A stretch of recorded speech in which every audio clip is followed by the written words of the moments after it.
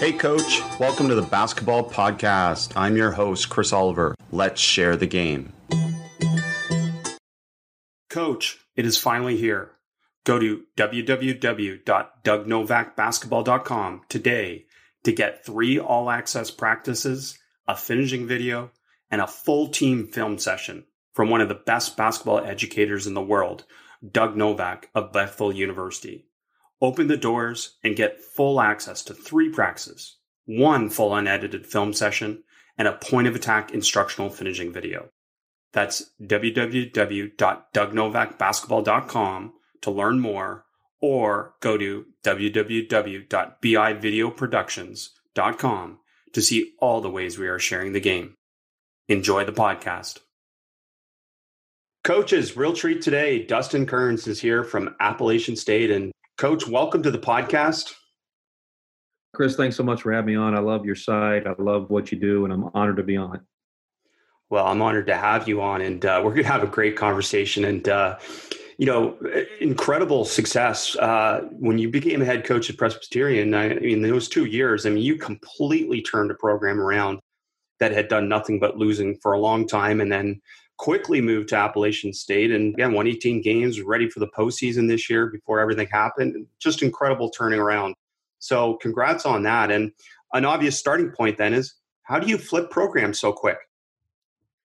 Well, I think that I appreciate your kind words, but I'm just a small part of it. It's work by a lot of people, but trying to get to a couple things that I would recommend if you take over a program that has, been struggling. The very first thing that I did with each hire was I called the players and parents immediately. And I said, I coach here, you play here, so you're my players, and you're never going to feel any different. And so I think you've got to really establish a way you're going to do things and who you are. And I did never want my staff or me to ever come across like these weren't our guys. We coach here and they play here. They are our guys.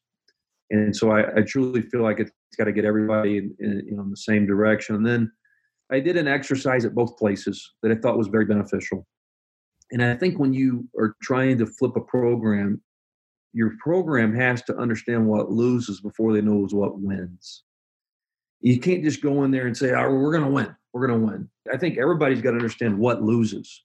And so I sat back and I evaluated. I talked to a lot of people. And I just sat back for the first couple of weeks at both places and just took notes and asked the players, asked administrators, asked other people, why did you think it didn't work? And then I just tried to connect some dots. What are some common things that are being said? We're going to have a certain way we're going to do things. But, after doing those kind of things, I tried to just listen and learn instead of just come in and just make some rash emotional decisions. And so and give also the people ownership within the program. And, in a sense, like, here's why, okay, this is why you didn't think, well, this is what we're going to do to change it. But last thing, and we'll move on, is I did an exercise early on with both programs. I got our team in the locker room and I asked them, what does the loser act like, talk like, work like, and in your all's opinion? And so they all started chiming in answers, and I wrote up on the board everything they said. Makes excuses, not coachable, not a good teammate, lazy. In fact, both teams had some different answers, right? But it was their answers. It was their answers. And I would say that at Presbyterian, we probably had about 16 things up there on the board. At App State, we had over 20. And after the exercise, because it was their answers, I said, okay, so you know what a loser looks like, acts like, works like, talks like. You're going to walk in this locker room every day and you're going to say, this is not me, this is not us. And I'm going to leave it up here until I feel like that's not the case.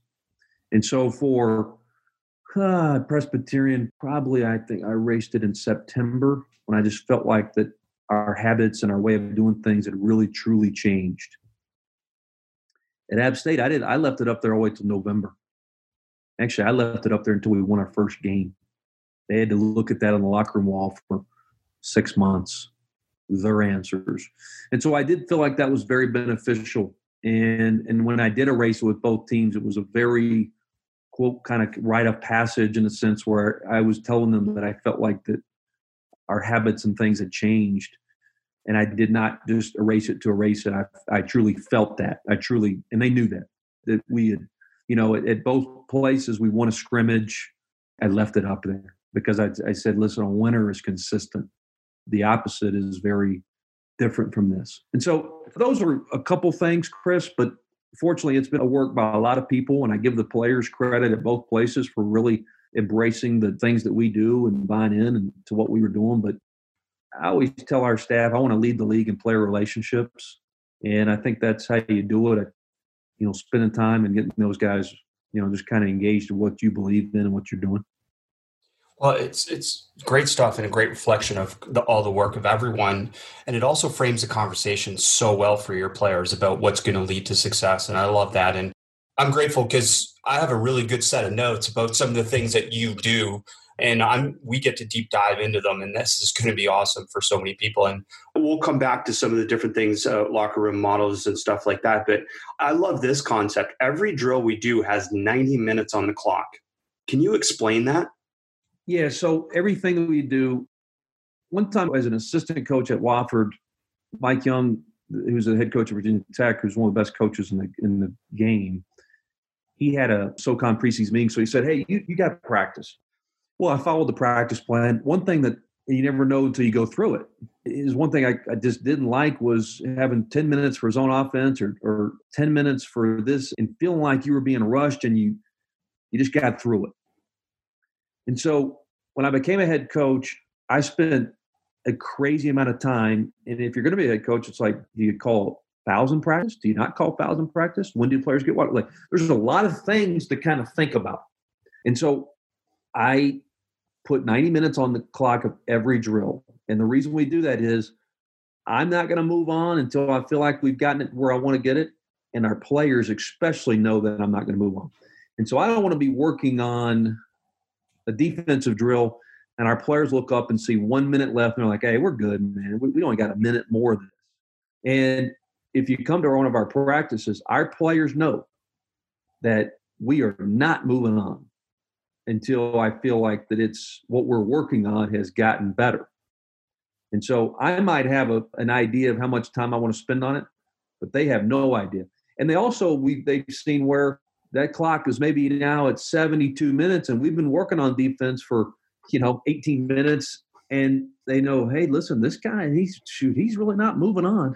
We better get this right. And so that's the reason I do it is I don't want to put myself on a timetable and be working on transition defense and not feel like it's any good and move on and then leave the practice for and feel like we're still not very good at transition defense. I'm not moving on to the next drill until I feel good about transition defense, if that's what we're working on. I'm not moving on to the next drill until I feel good about what we're doing. And our players know this too. And so when I'm building the practice plan, it's more bullet point. Here's what I want to get better at today versus time. And I think it works for me. Most importantly, every coach is different. You got to find out what works for you.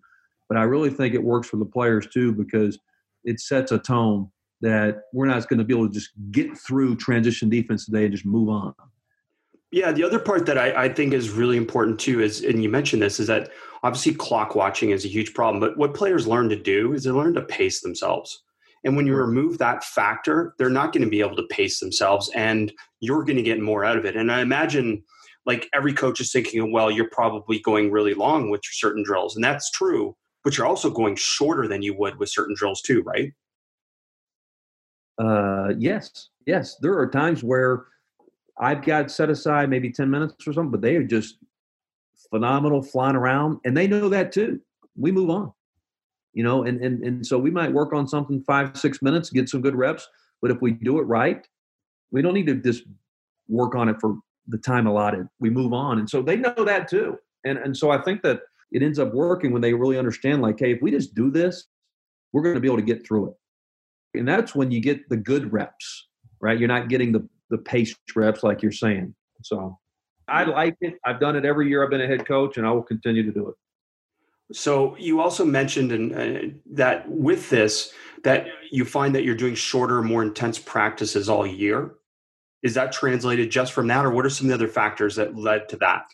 Yeah, that's a good question. So that's just who I am. I'm not this. I love practice. That's probably my favorite thing as a coach. I love practice. I enjoy it. If I could have a 4-hour practice, I would, because I love practices. The games are, not as fun for me than practice, as I love practice. However, I am constantly thinking about our players' bodies. I want to be playing our best basketball at the end of the year.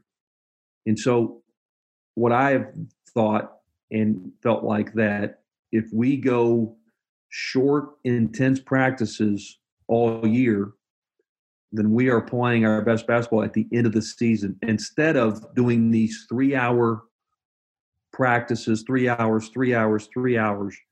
Eventually their bodies and their minds are going to break down. And so what I have found to be effective is, and I tell our players this, you're going to make it as long as you want to make it. I've got certain things that I want to get accomplished today. To get accomplished, then we'll get in and get out of here. And I feel like those are quality reps versus quantity. We always talk about quality over quantity. We want just quality reps.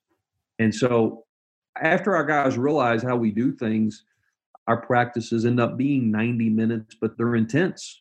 They're reps. But I'd much rather have a 90-minute practice than a 3-hour practice where I just felt like we were just putting in time.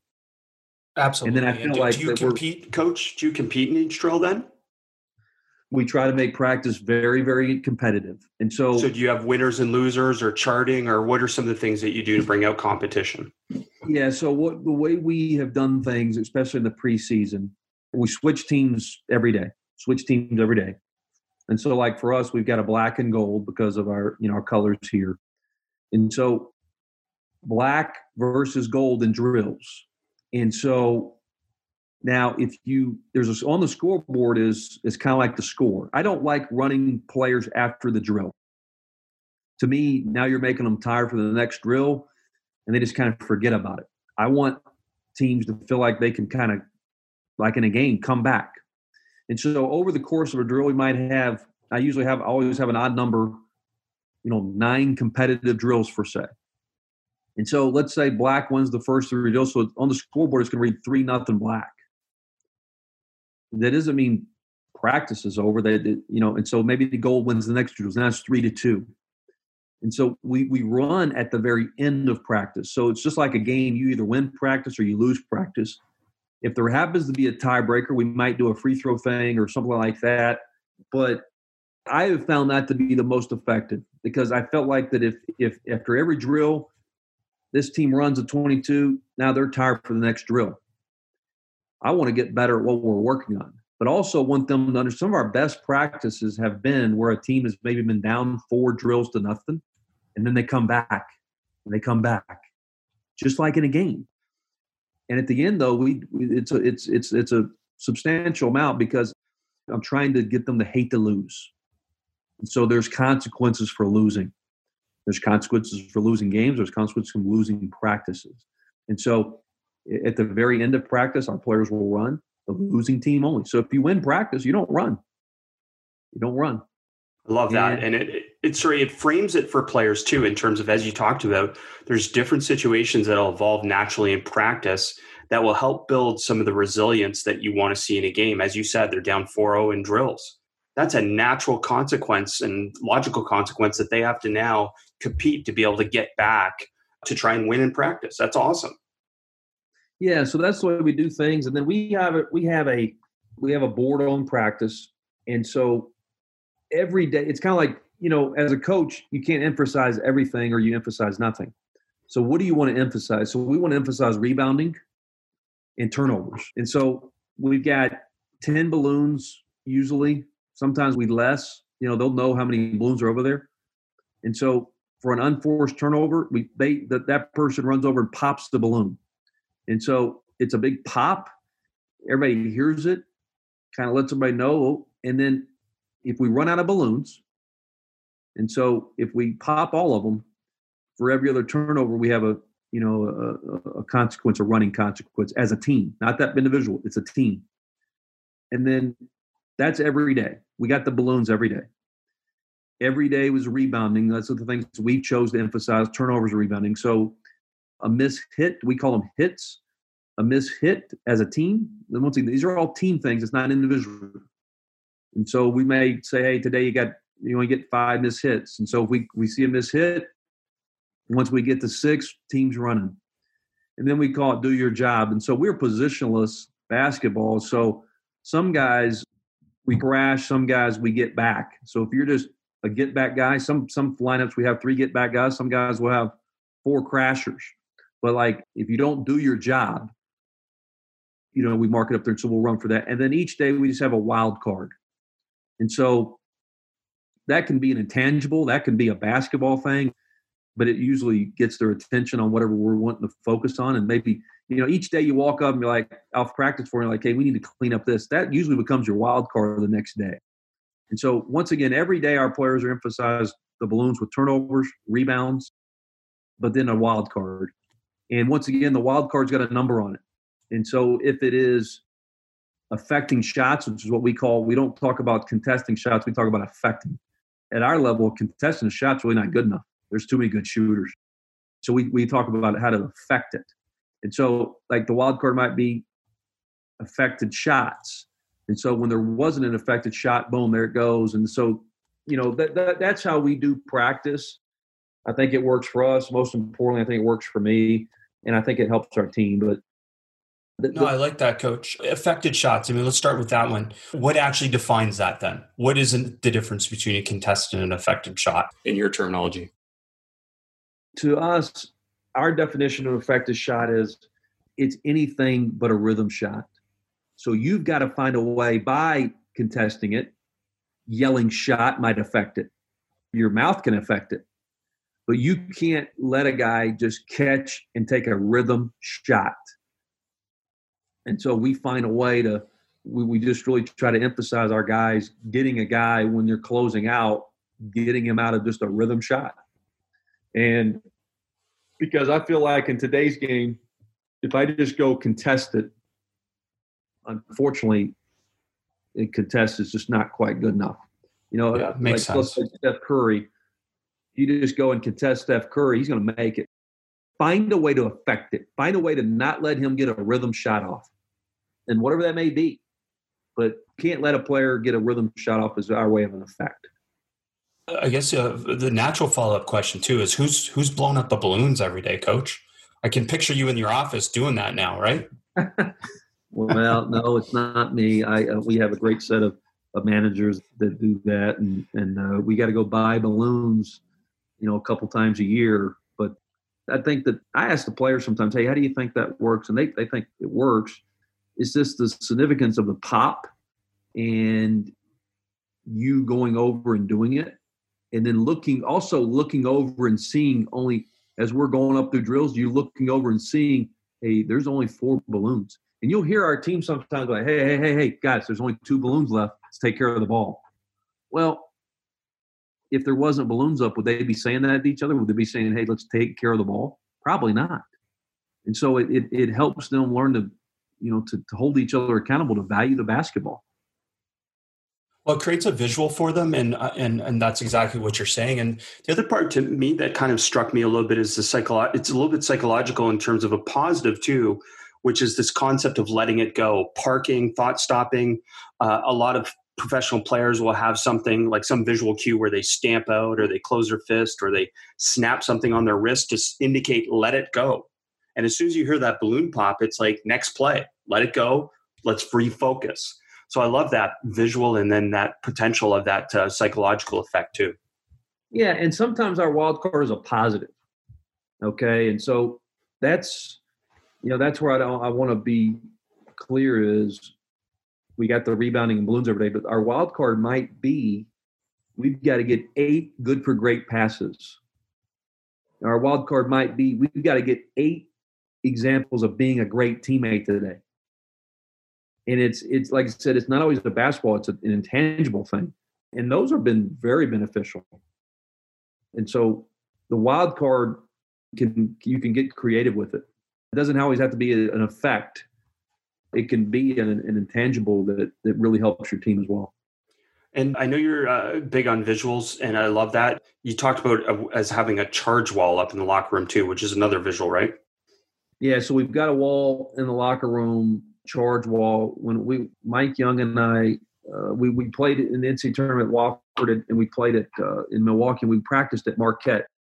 And Buzz Williams, the head coach at Texas A&M now, we saw it in their film room. It was in their offices. We were just kind of walking around looking for ideas. And we saw all these pictures of charges around.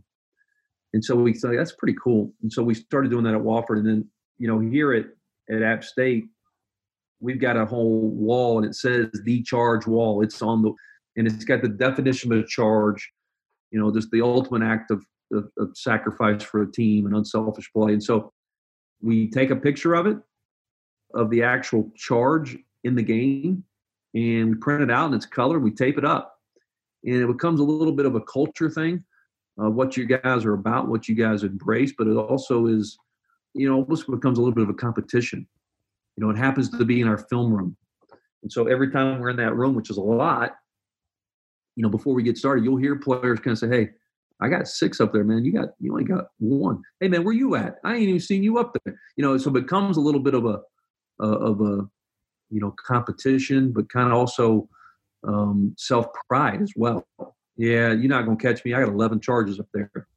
And so it also helps us kind of refer back during the season to, hey, listen, before a game or so, hey, listen, look at that charge wall. Last time we played these guys, we had 5 charges. All right, can we get 6 tonight? And hey guys, we've lost 2 games in a row. Well, look up there on that charge. We haven't had a charge in 2 games. There's a little bit of correlation with that.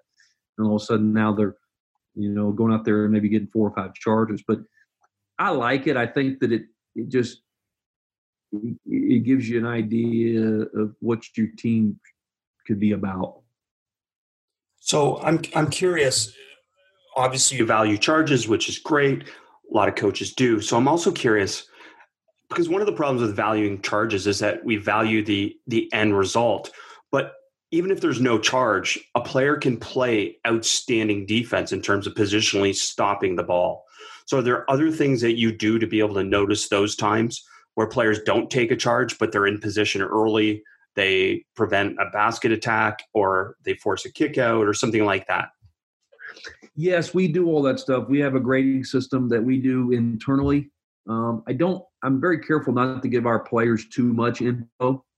Yep. I don't think they think the way we think in a little bit, but we internally grade all that stuff. And so we could go back after a game and be like, hey, this ball screen defense, side ball screen defense was really a weakness this game, or this, that, and the other.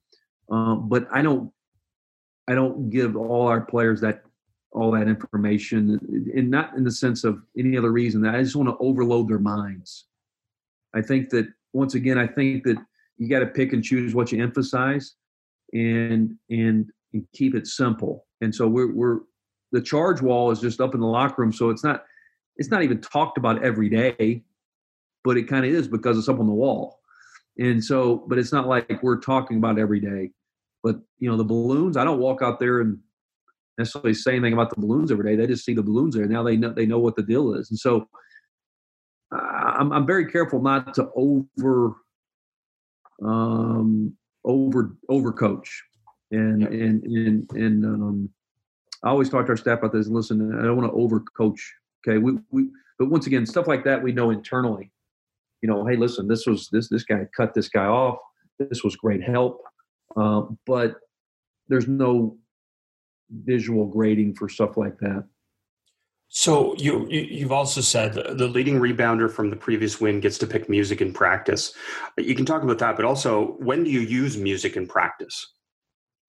Yeah, so basketball is a game, right? And so a game's got to be fun. And so I really want our players to be walking down the gym every day and excited about playing basketball, excited about practice, because it's a long year. It is a long year. And I think you've got to have some of that stuff. But with our warm-up, when we're doing, post perimeter shooting, we play music. And I don't have a problem with it. So I would say, 25 minutes a day, we do, shots for 15, 20 minutes, and our warm up is 8 minutes. We let our guys listen to music. And so if we win, after wins, leading rebounder picks, we listen to their music, language prohibited and all that stuff, during those times, all the way up to the next game.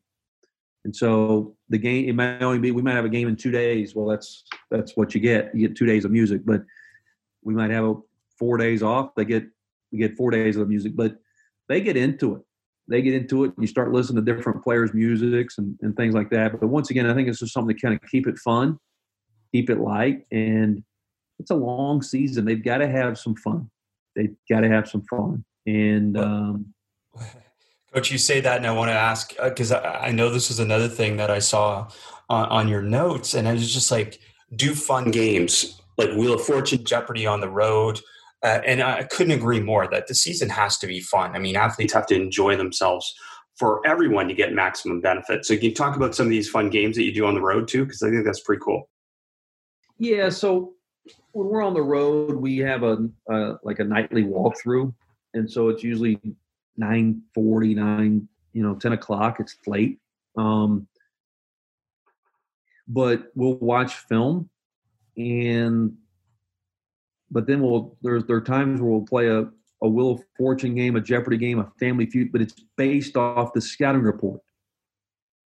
And so every game we do is based off the team we're playing. And so the Wheel of Fortune answers will be based off of the scouting report. So things that we've gone over, because this is the night before the game.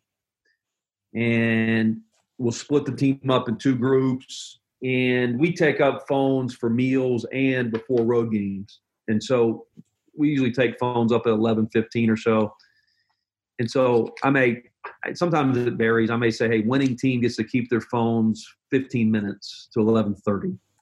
Just something simple like that. But all the games that we do are based around the scouting reports for our opponent.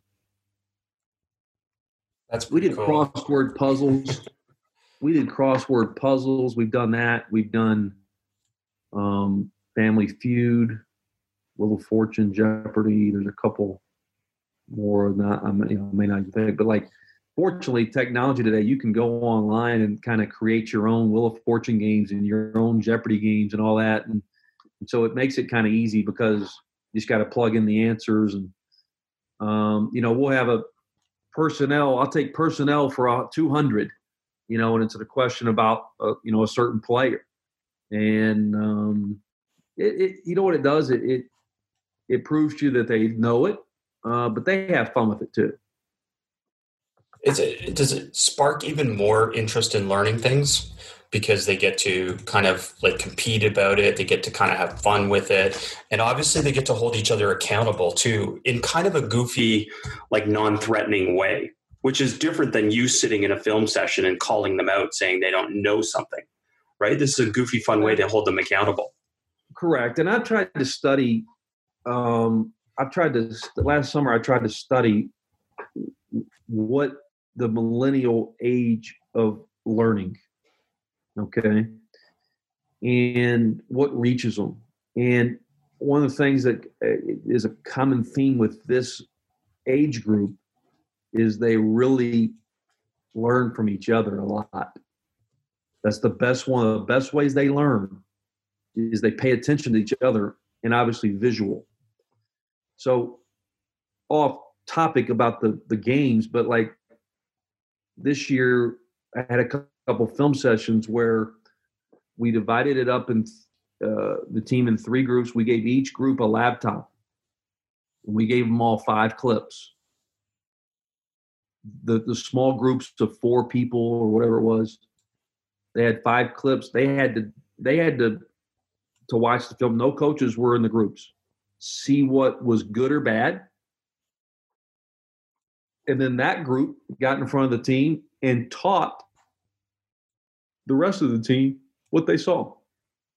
So, hey, the tags on the rolls were too low. This one we didn't. Our effect wasn't very good. Our ball pressure wasn't very good right here. This one we had, just great jump to the ball, whatever it may be. But that's how this group learns best. And so we've done some of those things as well. But like going back to the games, they're in it together. They're having fun, but they're also teaching one another. And so if someone in that group doesn't know the answer, they learn it. And so absolutely, yeah. You also talked about doing these small group things. And I think you've also related that to, you do this before games with assistants, right? These small groups, rather than all these big team meetings, you do some small group meetings. Can you talk about those? Yeah. So before a game with 65 on the clock, we start our small group meetings. And so with 65 on the clock, guards so you've got 6-7 guys with two coaches and 6-7 guys with the other coaches, and they last about 4 minutes. But it's small group settings. I'm not in either one of them. I'm outside, kind of walking around. I'm not even around, and it's just small group. Anything, you getting questions about anything else, because people are more comfortable in a small group. They might not be more comfortable in a group of 14 people and all their peers to say, "Hey, coach, all right, could we remind how we're going to guard that again?" Like, I know you talked about it shoot around today, but like, I just want to make sure they're much more comfortable doing that around 5 or 6 guys and around an assistant coach sometimes. And so I want them to have that time. And then they flip. So then the 6 other guys go to the other 2 coaches, and then the other 2 guys go to the other 2 coaches. So we spend that's part of our game prep, about the first 8 to 10 minutes is just small group reminders. Then we get together as a team and we go through the scouting report, personnel, one more time. Then they go out to warm up. And so one thing I don't want to do is warm them up, slow, bring them in, warm them up again. Cool, hot, down. I don't believe in that. So they may go out and shoot before 65, which all of them do that. But it's not high intensity, loose stretch, it's just their kind of routine shooting. But from about 65 to 55 on the clock are small group meetings. About 55 to, 47, we're going through the scouting report again. From 47 all the way to 15, they're warming up. So then they only come in one more time. They come in at 15, use the bathroom, whatever, get ready for the game. I go through, that's the first time I talk to them. 15 on the clock is just my reminders, things like that. We break it down and go play. And, we've put a lot of thought into that, but I think those small group meetings, listen, if you can help 2 players, it's worth it. If it helps one player to understand something better for that game, then it's worth it. And so I think it works for us, but that's what we do there. Well, and coaches who are listening are sensing this theme about these small groups and these small groupings that you use, because you also use them for pre-practice warm-up too, don't you? You group into 2 groups? Yeah, so we start and it's really not even scripted. Sometimes I'll go, hey, half. I don't want to make it too complicated. Hey, half over there, half over here. And so I got this. I went to Celtics training camp 2 years ago, and I saw the Celtics do this, and I just thought it made a little sense. Instead of your whole team lining up and stretching, so we got, for 4 minutes, we got 5 or 6 guys doing 2-ball dribbling, maybe some passing, and then the other 5 or 6 are stretching. Now when early in the season when we're doing teams, black, gold, we usually do it that way. Black down here, gold down here. But it's just random. Hey, you stretch, you guys. And then we flip. So you stretch 4 minutes, and then the other guys are, doing some extra passing drills or ball handling drills. Like, when you get into practice, those type of player development things and those type of drills can get lost but they're still important. And so how many times during a season from October to February does a player do 2-ball dribbling? Well, with us, he's going to do it a lot. 2 or 3 minutes a day potentially. That adds up. But the other part of that, Coach, is that it's player led by and large, right? Like it's not this scripted, organized part of practice, as you said. It's a part that takes place before practice where players take ownership of it and they're empowered to do it on their own, right?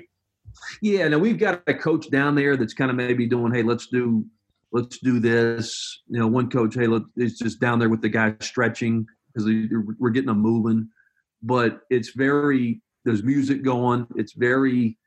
They know it's part of practice, but like we may work on pivoting. Hey, all right. Some coach may say, hey, listen, let's get in 2 lines. Let's work on pass, bounce pass, front pivot, bounce pass, reverse pivot, where it's just something fundamental. But yeah, it's not super intense.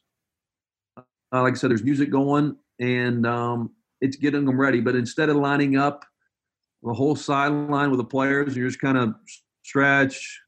It's just not what we do. I'm not saying it's wrong, but every day something's different.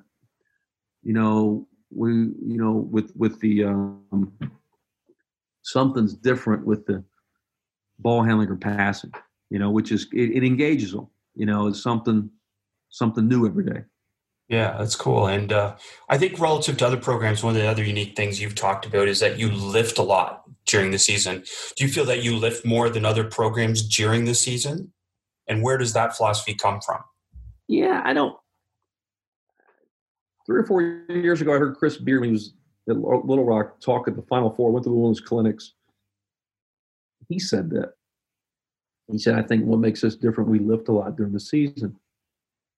And it just got me thinking, And so I don't know if other teams do it a lot, but we lift a lot during the season. We really do. And we will lift at least twice a week. And they're not recovery lifts. They're not 20-minute lifts. Like we're going to lift for an hour twice a week at least. And some guys that maybe aren't as playing as much will go 3 times, but I think it's really, really helps. I think it's been beneficial. It's a confidence thing. I was watching film at the end of the year, and we were playing a team that we hadn't played in a while. And I remember thinking, wow, he's a lot bigger now than he was 2 months ago. And so if you can, that was also probably a confidence builder and things like that. And I think what I'm curious about is that that continues what you do in the off season, because often the off season and the in season become very separate entities for players. Like one obviously is based on hypertrophy and getting bigger and getting stronger, and then the other is just maintenance. But this keeps a little bit more continuity to it. The fact that you're continually trying to get better, right? Yeah, in the off season, it's ramped up a little bit. Obviously, we do 4 days of an hour of lifting. We don't do any cardio, during the season. But I'm not a guy that's just going to take our guys out there and run them. Okay, I always tell them you're not running track, you're not cross country. Like, how are we going to get in shape? We're going to get in shape by playing basketball. That's how we're going to get in shape. And so, like I'm not trying to grind them in the ground in August and September in the off season to get them in shape. They're going to get in shape. I'm always thinking long term. I'm always thinking about their bodies. And so, but in the flip side, I'm always thinking about January, February, how are we getting stronger? How are we getting bigger? And, I definitely feel our growth has been part of the weight room during the season.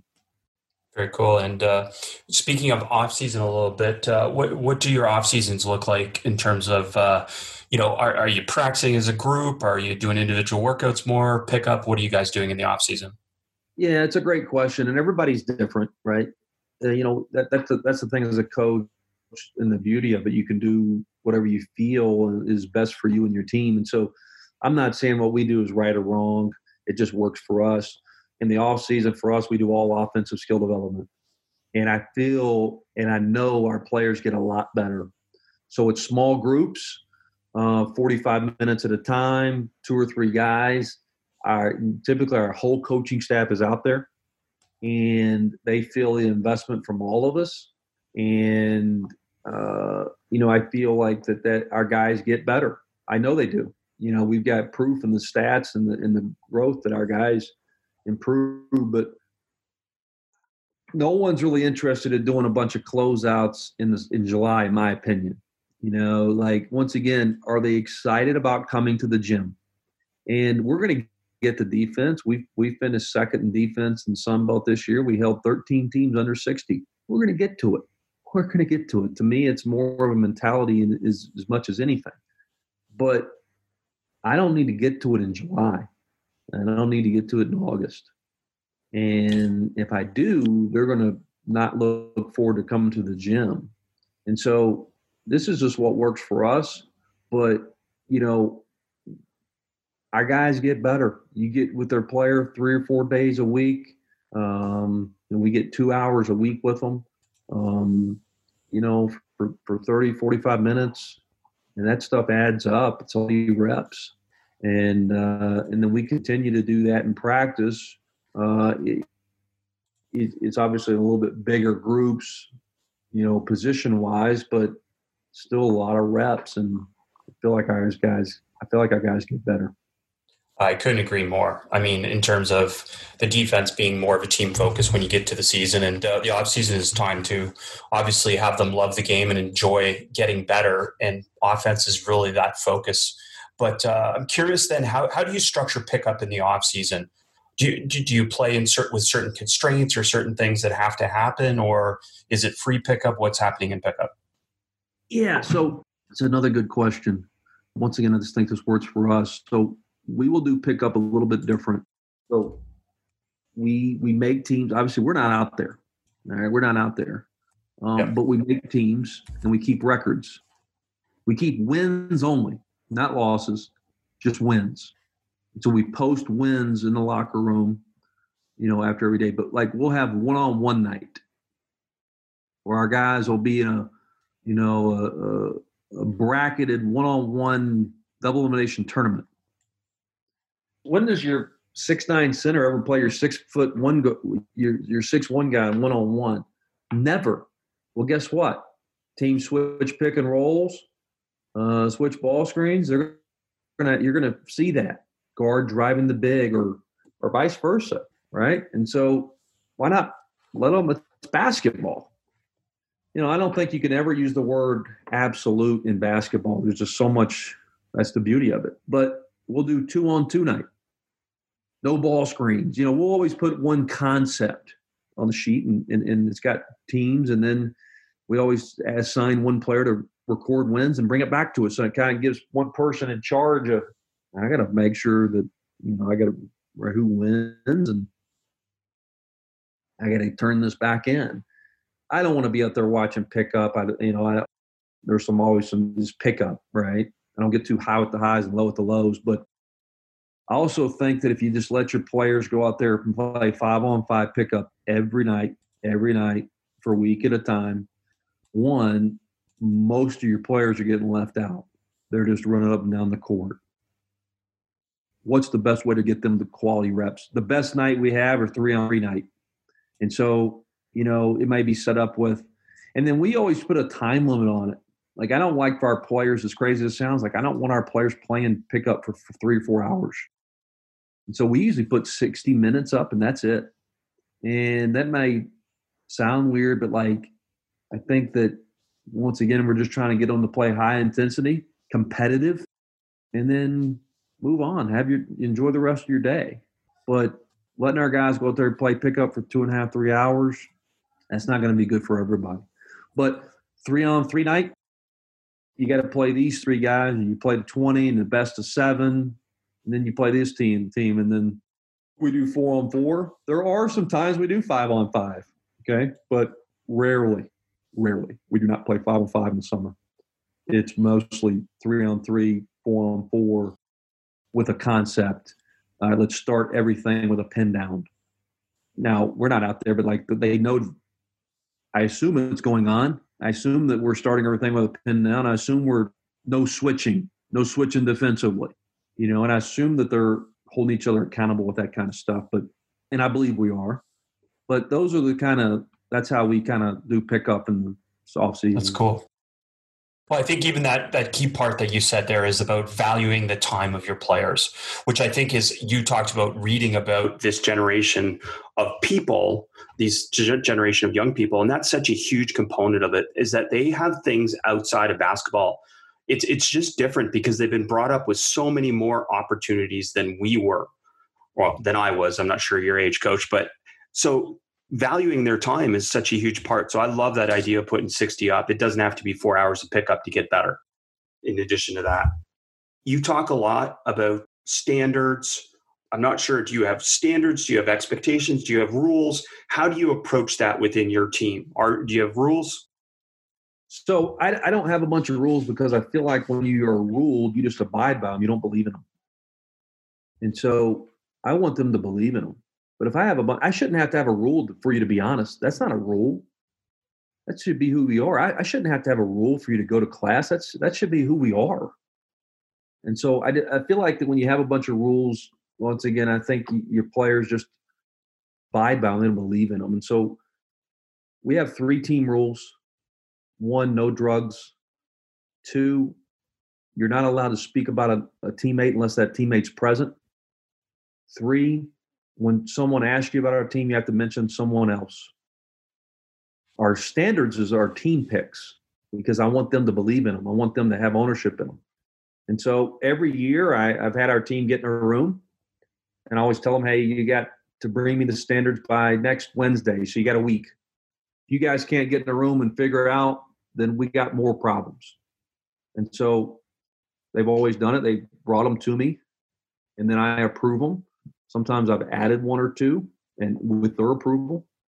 And then we post those up in the locker room for that particular team. Next year, our standards might be different, but I let them pick them and I'm going to hold them accountable. Now, those standards are things like don't do anything to embarrass your last name, this university, this program. Listen and speak to your teammates openly and honestly. Respect your peers and professors. They've always kind of had be on time. Well, that's their rule. It ain't my rule. I mean, that's their standard. It's not mine. In the sense like where I'm going to hold them accountable for it. Like, y'all came up with this. These are your standards for our team. And I think it works that way a little bit better because, and then before every practice, I asked a random person a different standard. And if they don't know it, we run. So when we huddle up in practice, before practice starts, Chris, give me a standard. And, I don't know the number of them, but there's probably 8 or 9.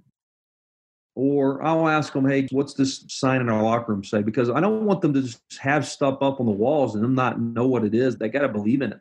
I don't put a lot of stuff up. But what you do have up, I want them to know. And if you've got something in that locker room up and one of your players don't know what it is after 12 months, then they're not very bought in. And but I hold them accountable for knowing that kind of stuff. And which you should, and which is great, Coach. I'm curious, can you talk about the one that I think it was your team motto for this year, take the stairs? That's been our motto ever since I've been a head coach. I read a book, Roy Vaden. Before I became a head coach, it just really made a lot of sense to me. And I thought it fit. You want your team to take on your personality. I wanted I think any good mid-major program or any good organization's got some sort of brand. New England Patriots, do your job. I could keep going, right? There's, some football. Yeah, and so when I read that book, I just thought it fit me in my background a little bit. Take the stairs. Like I didn't play at Indiana. I didn't play at North Carolina or UCLA. And so I felt like I had to take the stairs into coaching. And what is take the stairs? It's a mentality. It's not literally physically taking the stairs, even though I do. If I've got a choice, I do it.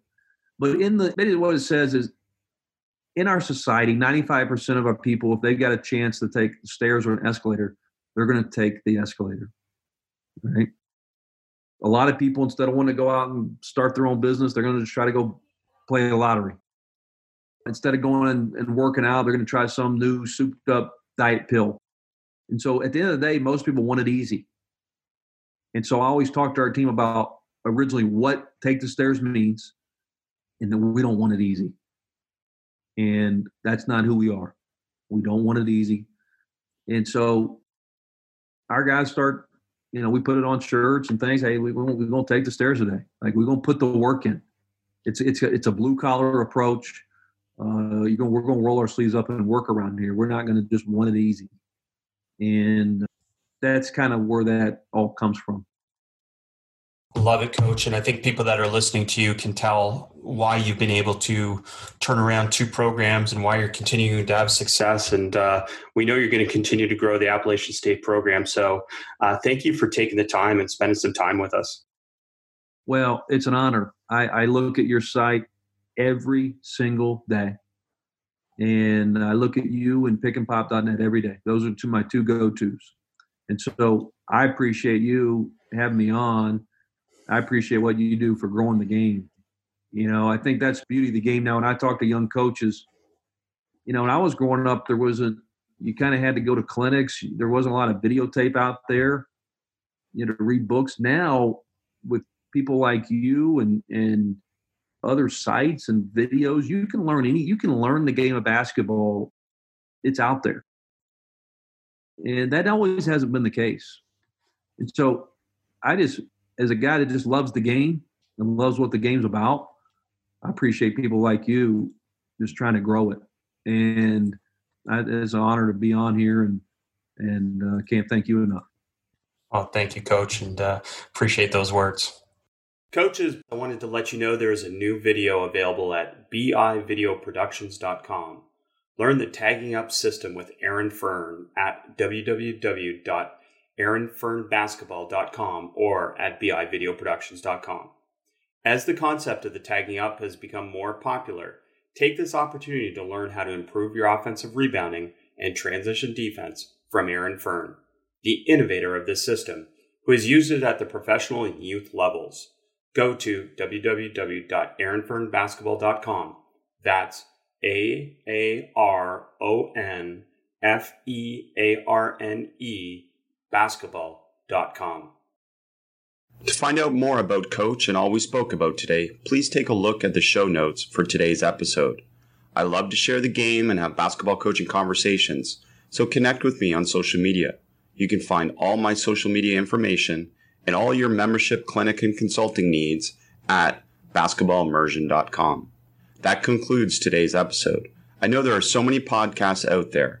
Thank you for taking the time to listen to the Basketball Podcast with me, your host, Chris Oliver. Please subscribe and share the podcast with your friends and colleagues so that we can keep bringing you the best of what's out there and share the game.